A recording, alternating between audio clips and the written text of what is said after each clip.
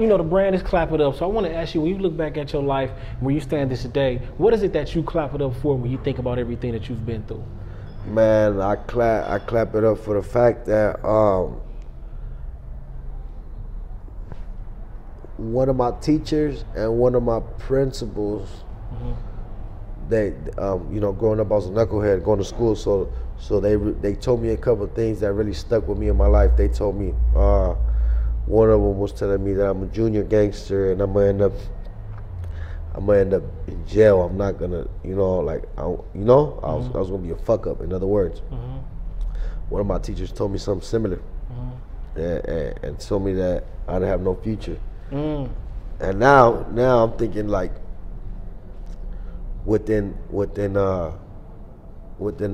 a few years, of me taking something real serious, I'm pretty sure that I made more money I made more money within like a 6-month period of them working like a whole year at the damn school. You know what I'm saying? Yeah. And for me to be able to sit here and chill and just be able to like talk, you know what I'm saying, talk about it, I'm just like, that's something I can clap it up for. Yeah, you know, yeah, I'm for like, sure. Clap you it know up what I'm saying? I done proved them wrong, you know what I'm saying? Yeah. Probably driving a better whip and all that, you know? Well,